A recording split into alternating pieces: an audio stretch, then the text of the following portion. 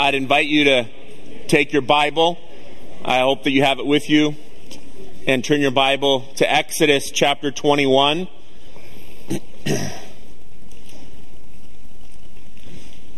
I look around the room and I think to myself, there's dozens of, I don't know if people know so-and-so, and I don't know if people have connected yet with, Randy and Sarah. Randy and Sarah, sweet, sweet friends of ours. Long, long time. It's very good to see you here.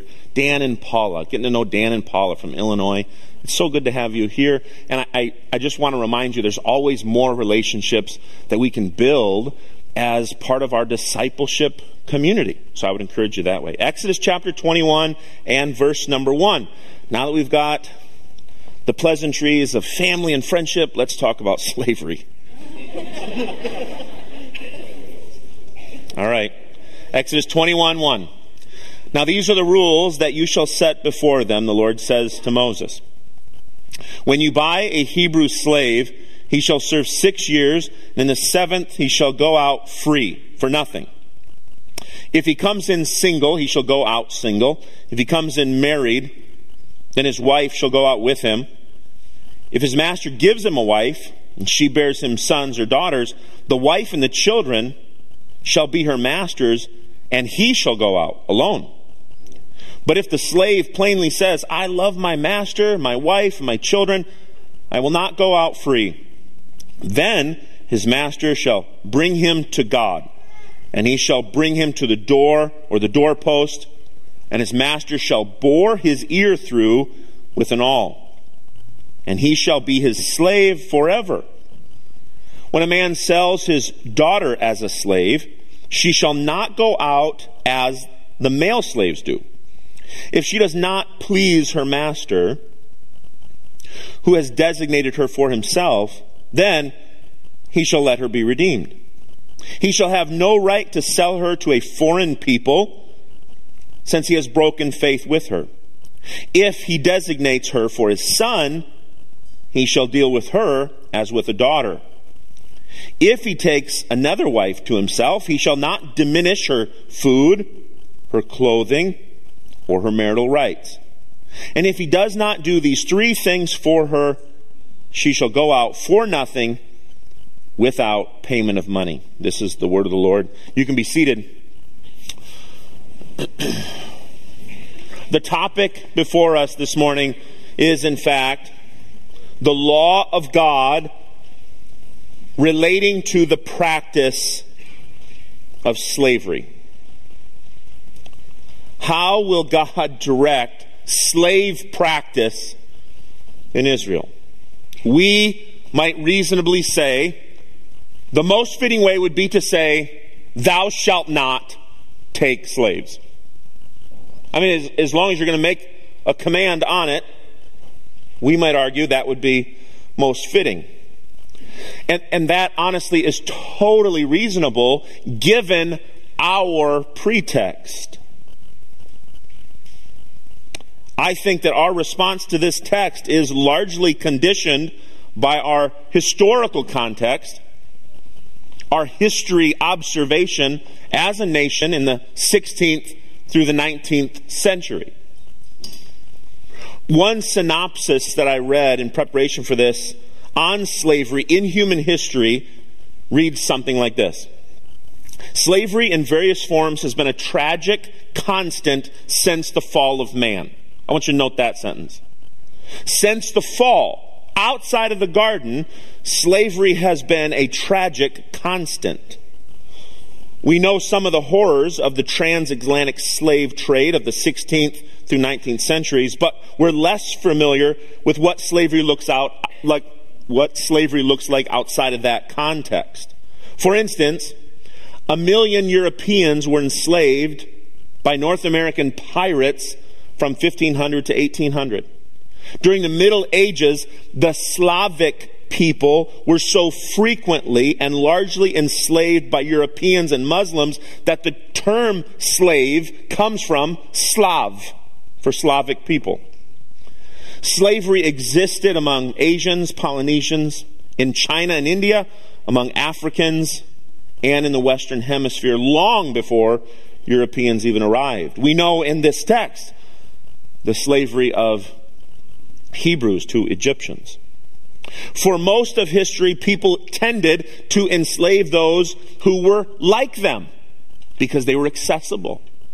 Limited trade meant you didn't go to another continent to capture your slave. You simply captured the person close to you. At times during the Middle Ages, Christians were enslaved by Muslims. But it was not until the modern colonial period that slavery began to affect racial evil. That is the pretext that might cause us to limp through a study of Exodus 21. The racial evil. White Europeans settle in the Americas and enslaved black Africans. Broadly speaking, you could say racism is the result rather than the cause of slavery. Most of our appropriate stigmas for slavery come from this horrible, long-lasting effect on our own country, in which nearly 11 million Africans in total, more than the current population of Wisconsin and Minnesota put together, more than 11 million Africans landed in the Americas, predominantly South America, secondarily Central America, and then thirdly North America. It's estimated that 388,000 Africans are brought to North America. Of the 11 million, 400,000 arrive here. But listen, of the 400,000 that were brought here in the slave trade, by the 1860 census, there are 4 million slaves in the States. This means that there are 10 times more Africans born into slavery than captured and transported. This slavery existed because people were forcibly taken, transported, sold, or raised against their will. I hope that we can all agree that slavery is a blight on our nation's history, that the racial animus that it has produced continues to have lingering negative impact on our lives. Our country's participation in slavery is godless, it's an affront to Scripture, and it is a blight on our nation's history. It is godless, and it is baseless for Scripture. Exodus 21 doesn't justify the transatlantic slave trade. However, I was in a debate, University of Wisconsin, Marshfield campus. Must have been over 10 years ago. There was significant debate going on about the legalization of homosexual marriage. Even as I say that, 10 years ago, we were having a debate because there was going to be legislative action taken about whether or not homosexual marriage would be legal in Wisconsin. Seems like 500 years ago. Things happen fast. And in that debate, in that forum, a woman who was advocating for the right of homosexual marriage in Wisconsin used Christian ideals defending slavery as a reason to discredit any Christian voice on the topic of gay marriage. Exodus 21 does not approve of slavery, especially in our most immediate context.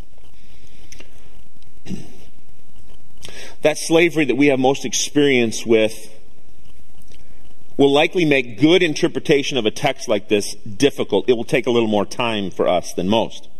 Because we might run into one of two ditches. We might look at this text and explain it away and say, it's not describing anything like slavery anywhere in the world. It's just describing the 9-to-5 workday. It's just the labor force. It's what we've come to know and even appreciate. Or we might run into the other ditch, and that is to say that this is biblical justification for the horrible slavery of our own context. Those would be two tragic ditches. The law of God does not condemn slavery, as we're going to study it. Neither does the law of God condone slavery. But God, in gracious wisdom, gives a law that constrains slavery. In the reality of the fall of humanity and the broad practice of slavery in this fallen world, the law is to make slavery more humane and therefore at the same time less desirable. This law is as much instruction to the indentured slave as it is to the master. And there are guarding principles for both parties that are meant to preserve testimony as the people of God, which is pretty staggering. The title I've given to this section of our study, and I'm not sure how many parts will be in this, but the title I've given is Terms and Ratifications. God's Civil Law for Life Outside of Eden.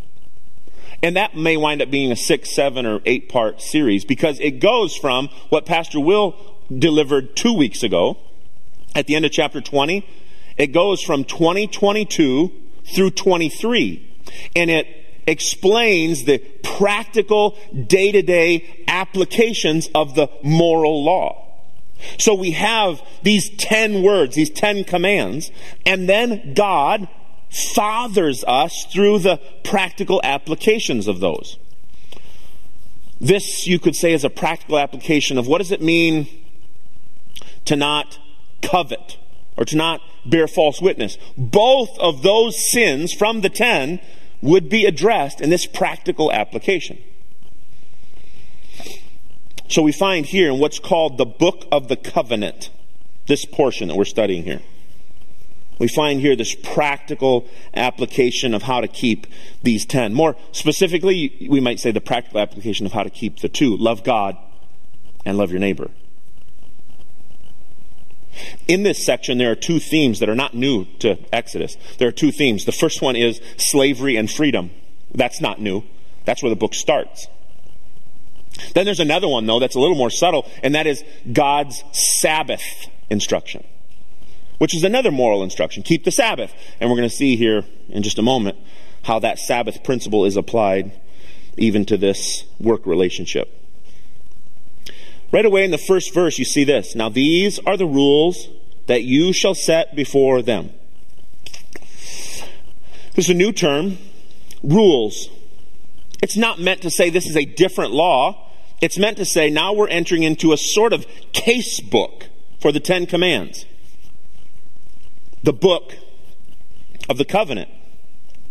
The specific applications for the holy behavior of God's people that accords to the 10 commands. Then, in verses 2 through 11, we see this guidance concerning what's commanded. Don't steal, don't covet, keep the Sabbath. I want you to note one thing. The reference to Hebrew slave. This is going to rein in what is appropriate application for this text. The Hebrew slave. Pastor Will asked me on the way into the worship center this morning, I said something about, well, it's time to go preach about slavery. And he said, oh, how is it going? And I said, well, it's obviously not as complicated as it could be because of this term. The reference to Hebrew slaves. The reference not to racial bias, not to seeing someone because of the color of their skin as less human or less image bearer, but Hebrews, your neighbors. So the reference to the Hebrew slave means that this individual is a slave, but a slave with hope. Relatively short-term hope. It means that it's appropriate to think of this slave in this category. Something less than a free citizen, but something more than a full slave. I debated whether I would use the word slave or the word servant. There's a lot of literature written that just chooses to use the word servant. There are a couple words that were striking to me, and I thought about the semantics, like what should I go with? And I've decided to stick with the word slave. The other is the word master, or a lot of commentaries refer to the authority as the boss. And those words were all uncomfortable in my context of history lessons about slavery. This slave should be seen as something less than a full liberated citizen, but something more than a full slave. I'm not willing to change the word to servant, but it is something more than a full slave. So the hope that they have, the freedom, it's all dependent on the integrity of both parties. It's all dependent on the sort of reverence that both the slave and the slave master have for God. The relationship is totally horrific if either the slave or the slave master disregards the holiness of God. Look at verse 6 and see the basis for that. The master shall bring the slave to God, bring him to the doorpost. This is referring to the tabernacle, future temple. And the master shall bore his ear through with an awl. He shall be his slave forever. But go to the house of God, testify both of you to the priest that this is a mutual working agreement, and then mark the slave and the master. All right.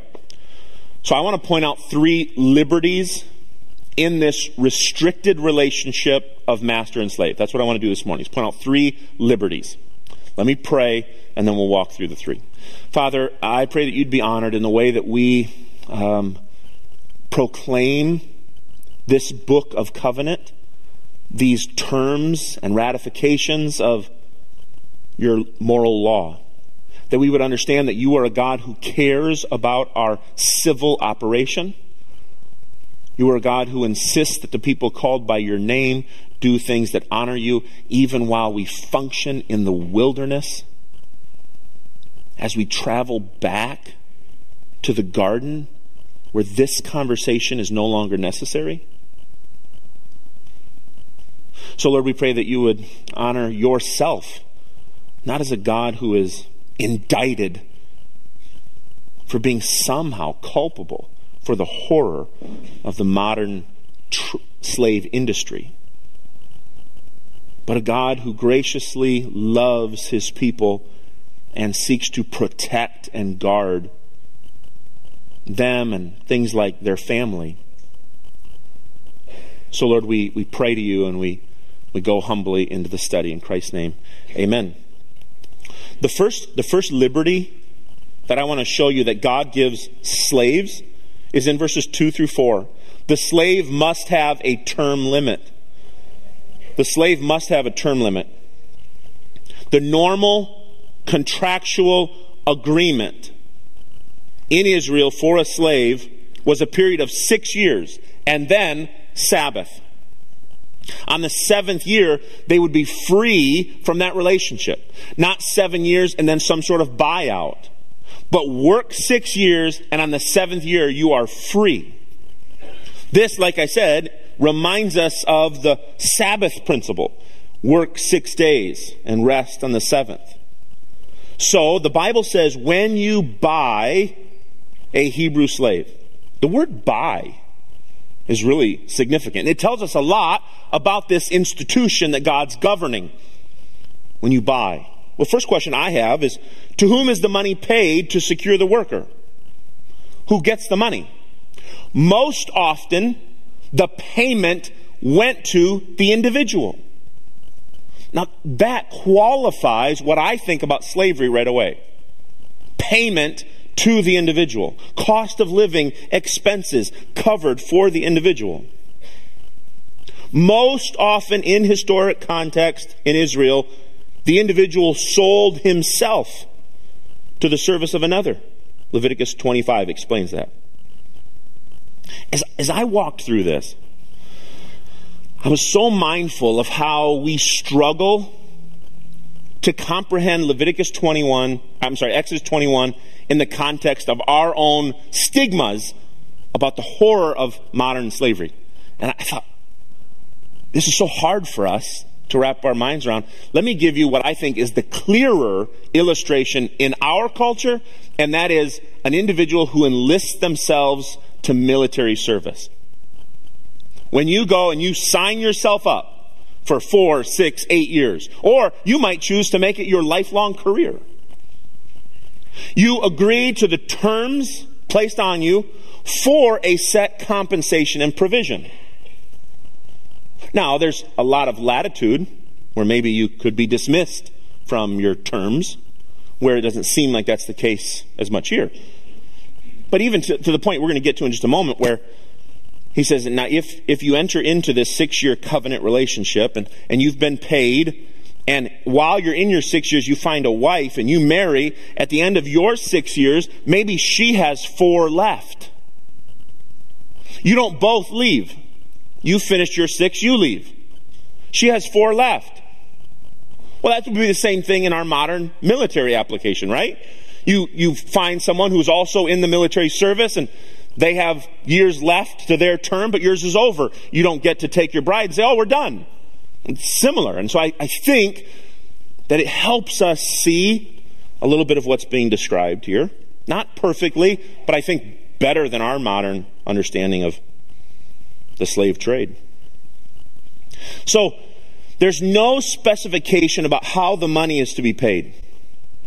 There are examples, for instance, there are examples in Genesis 29 where Jacob goes to Laban and he says, okay, I'm going to agree to work. And in the first 7 years, he agrees to work. The payment will come after 7 years. That might have been one model that some landowners would have applied. They would have said, okay, you're going to get this much money at the end of your 6 years. But also in Genesis 29, there's the other example where Laban tricks Jacob, and he gets paid for that one at the beginning of his 7. So there's biblical basis for maybe the payment was made to the individual on the front end or the back end. Some might have negotiated a periodic payment. Pay me twice a year or once a month. Look at verse 3 and 4. The purpose of this law is to ensure that neither the worker nor the employer loses what's rightfully his at the time of termination.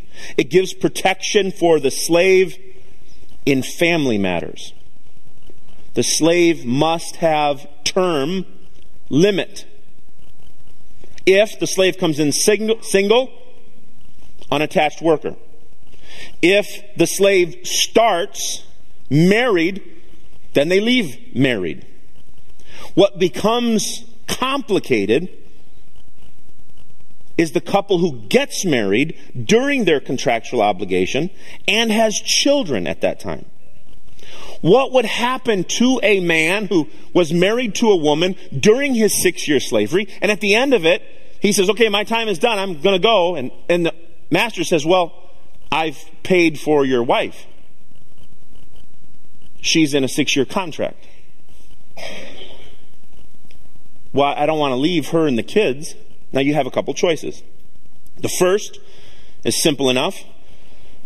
A worker could say, okay, I'm going to go live here across town, and you'll live here, and you'll finish out your term, and then we'll be reunited. And that, too, happens in military context, doesn't it? There are times when you say, oh, you have to be stationed. You have to be deployed.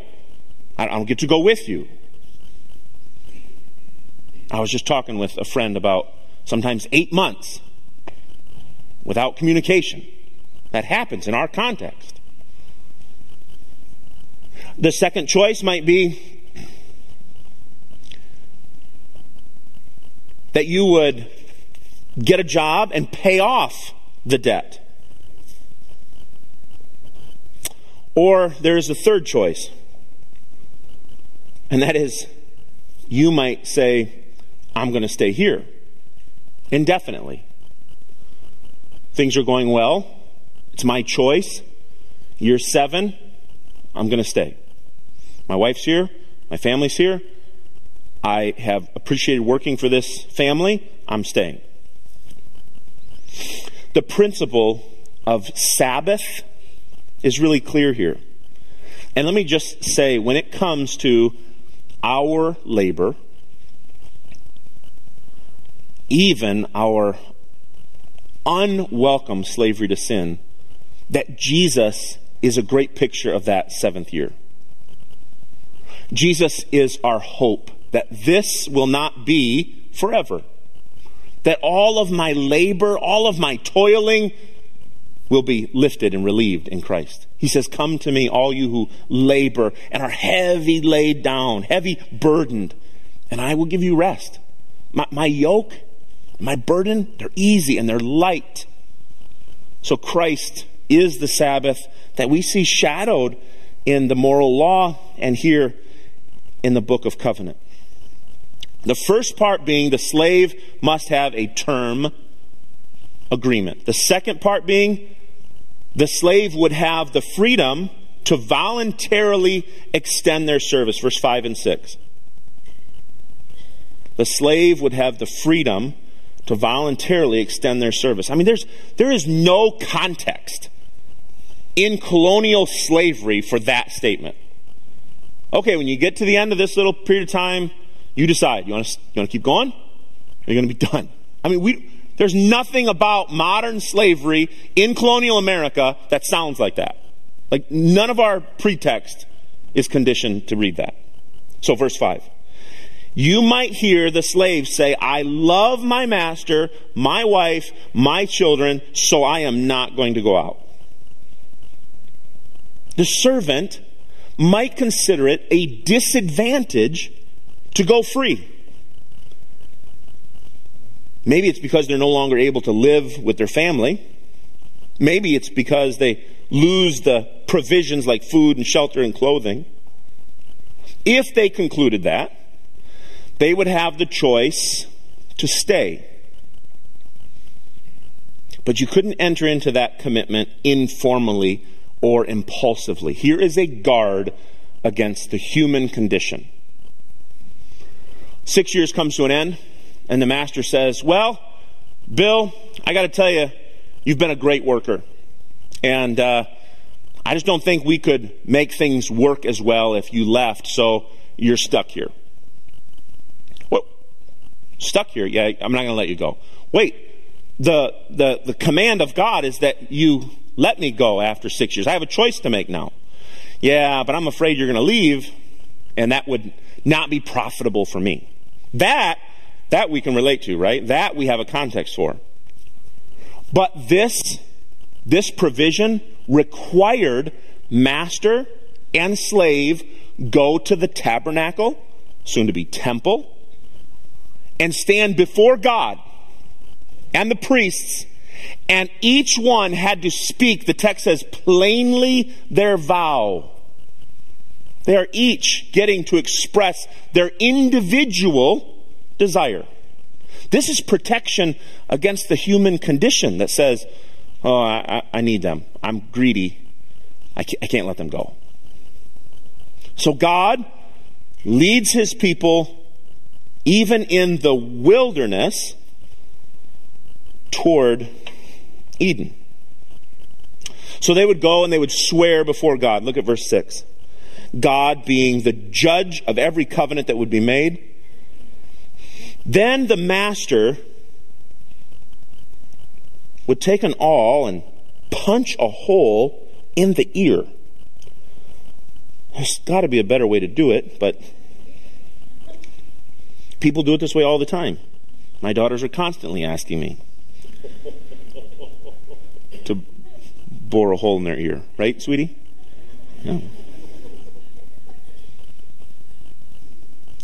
So then this hole would be made in the ear. Now this isn't to inflict some sort of punishment or some sort of pain on the slave, but rather, now you have the testimony of a landowner, of a business, of a farm, and there is Bill.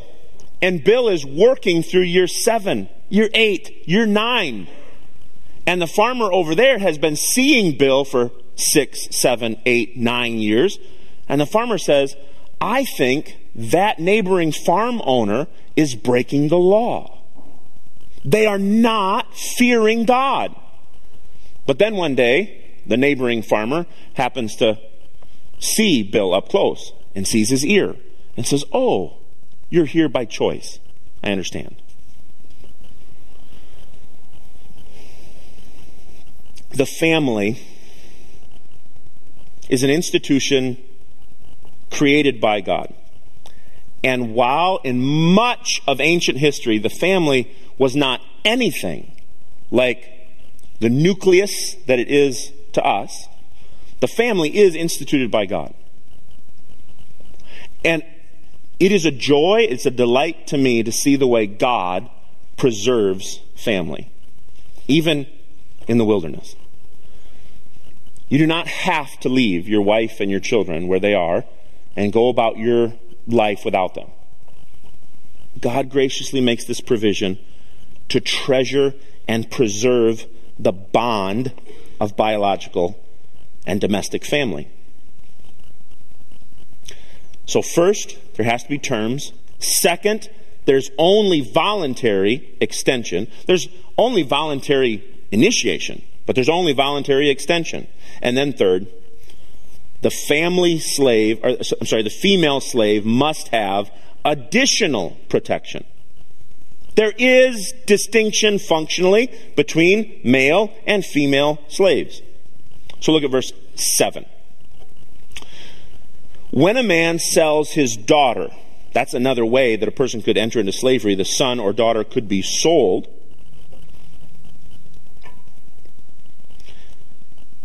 She shall not go out as the male slaves do.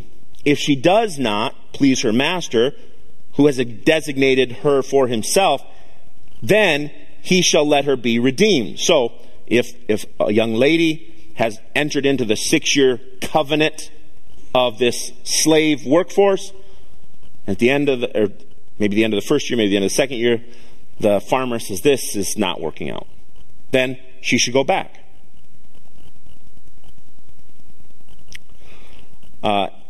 In verse 8, he shall have no right to sell her to a foreign people, since he has broken faith with her.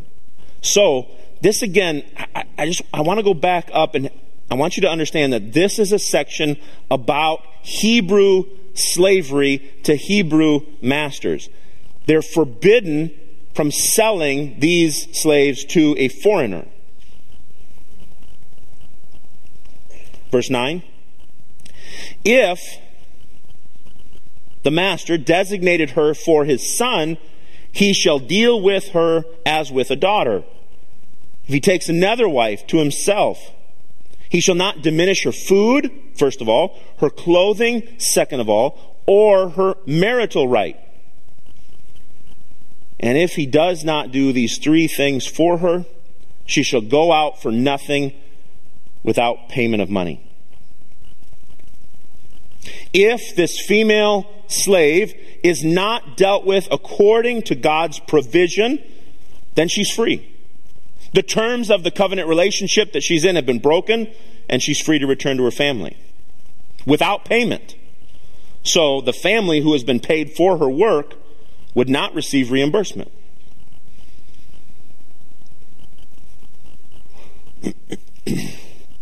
I want you to note that verse 8 does not say that the woman had no way out of service.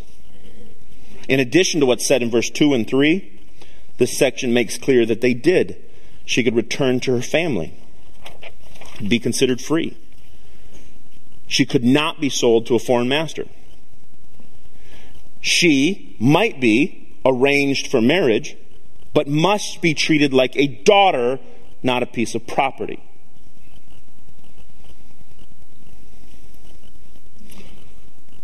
So if you have first of all, please remember that every marriage in this context is an arranged marriage. Every daughter has a husband selected for her by her family. If the payment for the bride and the work is to be combined, we see that this is a pretty expensive investment. Look at verse 9. Brings out the fact that the woman whose service contract is purchased along with her bride price. So even though she is in this category of slavery, if she is also a bride. She is to be treated like a bride, not a slave. So even though functionally the money may have gone to purchase her labor, if she's been given in marriage to the master's son, then she is a wife, not a slave obligated to the son. That's an important part of the Word of God and the nature of God. Verse 10 shows us what it means for her to be treated as a regular, legal wife. And there are three things specifically in verse 10 and 11. It says that she must be provided for and cared for and nurtured in areas of food, clothing, and sexual relation. Failure to provide equal treatment in every way to any other wife was a sufficient ground for her to be freed from her contractual obligations. The Apostle Paul reiterates this principle, especially as it relates to sexual relationship, marriage, intimacy. In 1 Corinthians 7, reminds us that a married couple is to engage in regular sexual activity. The Bible forbids sexual interaction outside of marriage, but the Bible requires sexual interaction inside of marriage. Sexual intimacy serving as a covenant seal in our marriage. So, this could not be withheld, along with food and clothing. Here is God caring for his people in what seems like an unfortunate condition to even have to regulate, doesn't it? Like, don't you read this and think, I'd really rather all of this just be avoided? Wouldn't it be easier to just avoid all human interaction among sinners? It certainly would be. But since that's not the condition they live in this wilderness of the fall, then it must be regulated. Maybe something like the way so many things have to be regulated by us or on us. The way that we treat each other. The things that are criminally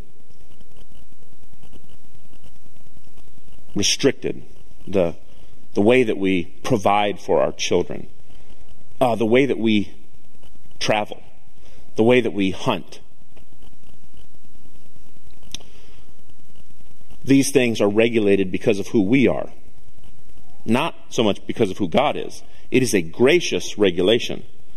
But the existence of what's being regulated is evidence of the fall, of the curse. So the law of God doesn't condemn this relationship. It also, please, friends, doesn't condone it either. It doesn't say, now the first thing you need to do when you get outside of Egypt is get back into slavery. However, God constrains slavery, making it more humane and therefore making it less desirable. God cares for us as individuals. God cares for our functional testimony. God could have simply said, here are the 10 words. Go do these things. But like a father, he says, and this is how you do them correctly. And so we have this practical application of how will we not covet? How will we not lie, bear false witness? How will we keep the principle of work and rest in our lives? And God directs us. I would say it this way, practically. The direction here for you as both an employee and an employer matters. The direction for you as an employee and an employer matters. What sort of employee are you? Are you an employee who says, yeah, I'm gonna get on board and I'm gonna be with you and I'm gonna be a contributor and I'm gonna be trustworthy and dependable, and then 3 months later you're not? There's a warning here for that. Are you the sort of employer who doesn't necessarily regard the well-being of the people that work for you, but just how do I get to the goal that I want to get to, maybe financially or maybe in business growth? There are lessons here for you. I would say also that for all of us, God cares about our functional testimony. We might assume God cares most about where we're headed, heaven or hell. I would say that God cares about how we're getting there. I did go on vacation with my family 2 weeks ago. The week before Easter, we had left, and Josh and Will were preaching, and we were gone. And we drove from here to Louisiana, right on the Gulf of Mexico. And there were so many times I was reminded that it must have been obvious we were traveling from one spot to another, because on our travel down, we had, jackets or sweaters or something to keep us warm, because where we left, it was cold. And then you get down farther where it's 80 degrees, and people look at your long sleeve quarter zip and think, you're not from around here. But the same happened on the return trip. We left there, and it was beautiful and warm. We were in shorts and slip-ons and T-shirts, and then drove home. And by the time we got here, there was a 40-degree difference in temperature in a 16-hour drive. But the one thing that resonated with me is the people who saw us could tell by what we were doing where we were heading, or where we had come from. And I want to remind you of that same thing. The way that you operate in practical things like employee-employer relationship. Tell the world about where you're heading. You're heading to a place where there will be exclusively humane interaction between people. You are headed back to the garden, out of this wilderness. The final delivery from that evil is not God's law. This is a grace, friends. The law of God is a grace, but not the grace we need most. This is not saving grace. Fatherly grace for sure. The grace we need most is Jesus Christ, the one who will constrain all of this sin and all of this curse and deliver us forever to eternal life. Christ is the answer to sin and all these social complications that the law graciously directs us through. Let's pray. Father, I pray that as we hold this book of covenant, we would understand that you are an intimately caring Father. I pray that we would understand that this direction matters to us. It's relevant to us. The applications are many. But mostly, God, would you give us this morning eyes to see that the way we operate as your people matters to you. Not simply the confession of our heart, the creed of our mouth, but the way that we interact in this fallen curse matters. And then secondly, help us to preserve in that function the testimony of where we are headed and who we belong to. Among all the peoples of the earth, you directed slave relationship for your people. And all the myriad of examples of barbaric, wicked, horrific human slavery, your people are marked by these terms. So, Father, I pray that you would cause us to see the significance of what it means to operate daily as your people. In Jesus' name, amen.